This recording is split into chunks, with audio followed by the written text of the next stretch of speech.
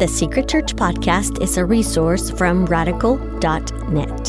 For the Secret Church 19 study guide and other resources that go along with this audio, visit radical.net/SC19. This is Secret Church 19, Episode 8. All right, 2 sections left, letters from Paul and letters from others. So much to learn about prayer from Paul. He's constantly praying in his letters, asking for prayer in his letters, talking about prayers in his letters. Brothers, pray for us. So let's dive in. Romans 8, prayer in the Holy Spirit. Paul talks about how the Spirit helps us in our weakness. We don't know what we ought to pray for, but the Spirit himself intercedes for us with groans that words cannot express. He who searches our hearts knows the mind of the Spirit, because the Spirit intercedes for the saints according to the will of God. So how awesome is that? The Holy Spirit is our helper in prayer. When you pray, you are not alone. The Spirit of God guides us in prayer. He helps us to pray with hope. He helps us to pray with patience. The Holy Spirit is our helper, and the Holy Spirit is our intercessor. He leads us to pray according to God's will, which, think about this, we have a built-in supernatural guide for praying according to God's will, which makes sense in light of all we've seen, all we know about the Holy Spirit. The Holy Spirit illuminates our minds to understand God's word. It's God's word that drives us the way we pray. So the Spirit brings God's word to our minds and then drives us to pray according to God's will. And he does this, Romans 8, 28, 30, for our good and for his glory. He leads us to be conformed to the image of God's Son. So God, lead us, guide us, direct our praying. By your Spirit we pray.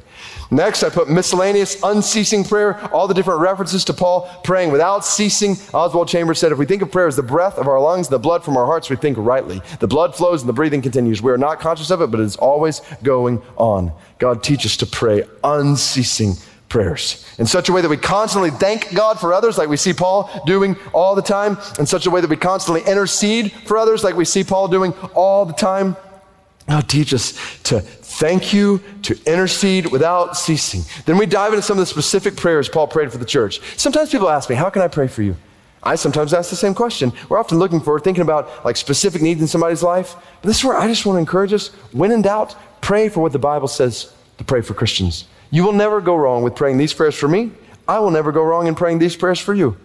Think about Ephesians 1, a prayer for open eyes. Just listen to the prayer. This is Spirit-inspired praying. For this reason, because I've heard of your faith in the Lord Jesus and your love toward all the saints, I do not cease to give thanks for you, remembering you my prayers, that the God of our Lord Jesus Christ, the Father of glory, may give you the spirit of wisdom and of revelation and the knowledge of him, having the eyes of your hearts enlightened, that you may know what is the hope to which he has called you, what are the riches of his glorious inheritance in the saints, what is the immeasurable greatness of his power toward us who believe, according to the working of his great might. So as you pray for others and for yourself, pray for a spirit of wisdom, pray for the knowledge of God, pray for eyes to be open to the hope we have, eyes to be open to the inheritance we have, pray for eyes to be open to the power we have.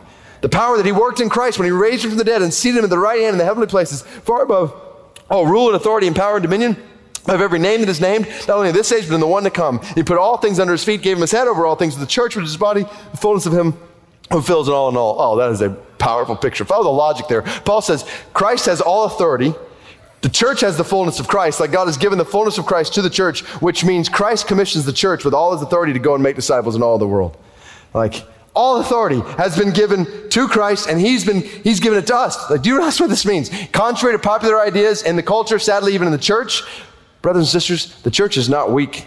The church is not frail, fragile, stagnant, or struggling. The church has the fullness of Jesus Christ. And it's high time we as the church start realizing who we are and what we have in Christ. We do not have any reason to fear. We have the fullness of Christ. We are not victims powerless before sin. We are victors with power over sin. We do not shrink back from challenges and mission here and around the world. We face them boldly because we know how the story is going to end. Our leader, our head, is head over all. And he has said, my resources are at your disposal for the accomplishment of my mission in the world. So pray that we would realize that. God, open our eyes to realize that.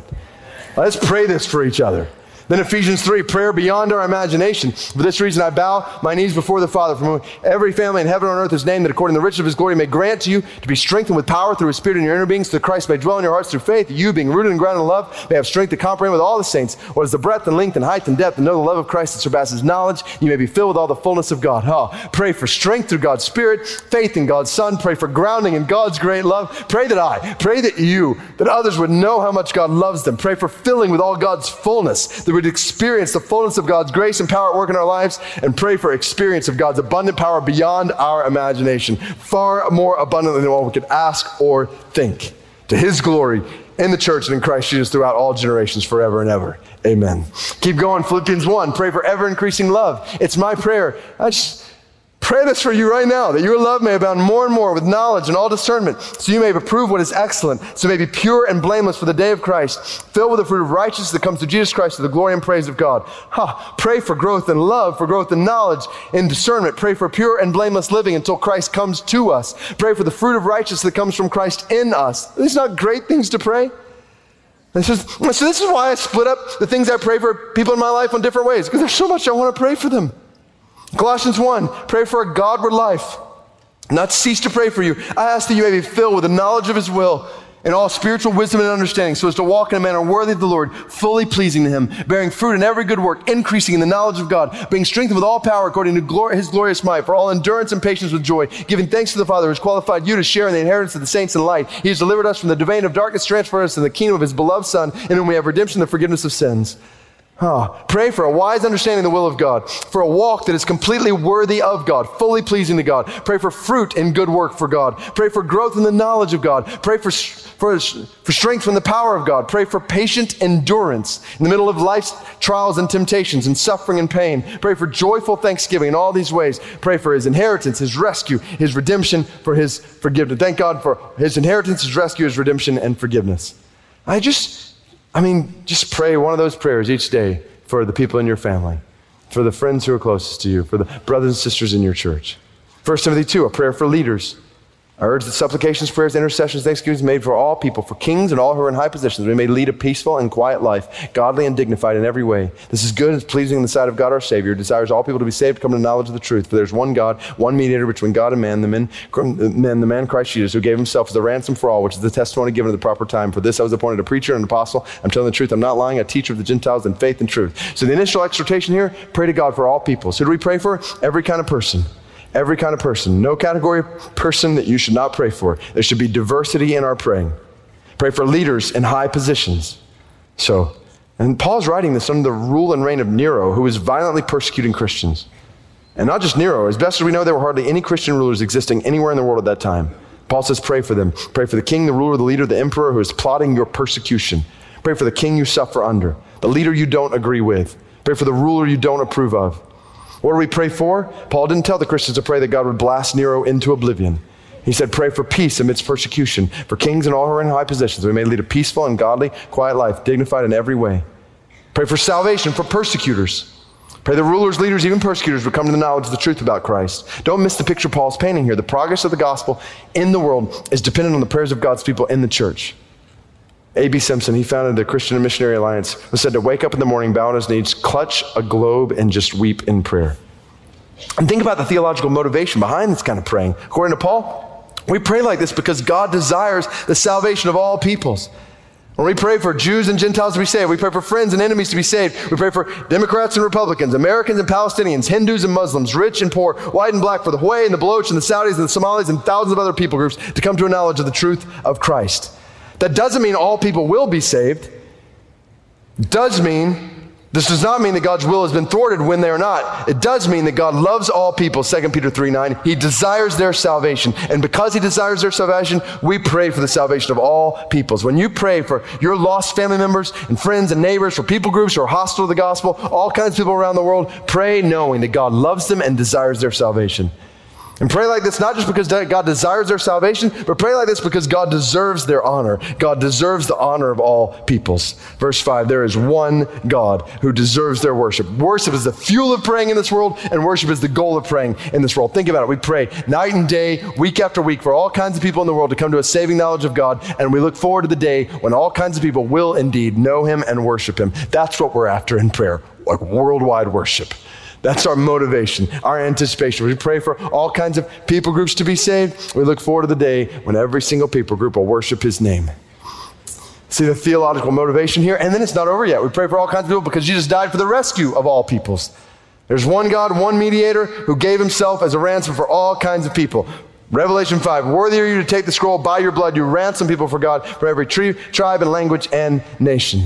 This is where all of history is headed. So we pray, Lord Jesus, claim the people you have purchased, all the people from among all the peoples. Toward this end, we pray for leaders. We pray for presidents, prime ministers, rulers, leaders of all kinds and all kinds of positions. We pray for their salvation. We pray for your grace in them. so they might lead justly and wisely in ways that we lead a peaceful and quiet life, godly and dignified in every way. You are the one true God, Jesus, the one true mediator, who has made a way for all peoples to be saved. Bring this about, we pray, in Jesus' name. Amen. 1 Thessalonians 3, a prayer for love and holiness.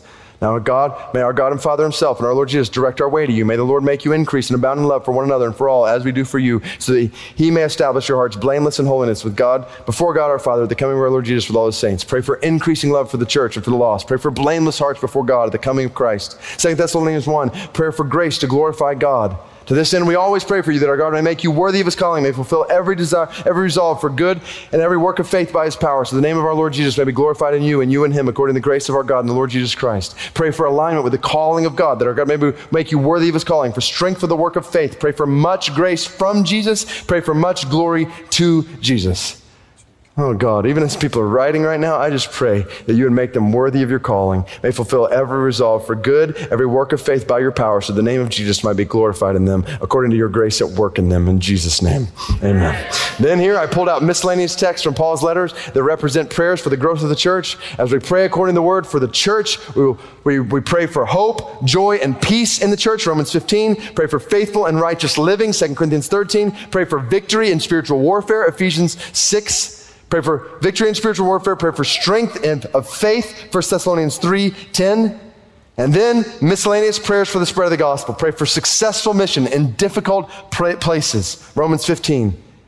Where Paul's facing potential threats to his life. Pray for personal boldness to proclaim the gospel, Ephesians 6. Pray that words may be given to me to open my mouth boldly to proclaim the mystery of the gospel. Pray for open doors for the gospel, clear speech with the gospel. Pray that God may open a door for the word to declare the mystery of Christ, on account of which I'm in prison, that I may make it clear which is how I ought to speak. Pray for the rapid and reverent spread of God's word. Pray for us, brothers, that the word of the Lord may speed ahead and be honored. 2 Thessalonians 3:1. You put all these verses together, it's clear what we saw earlier. Like, God has given us prayer because Jesus has given us a mission.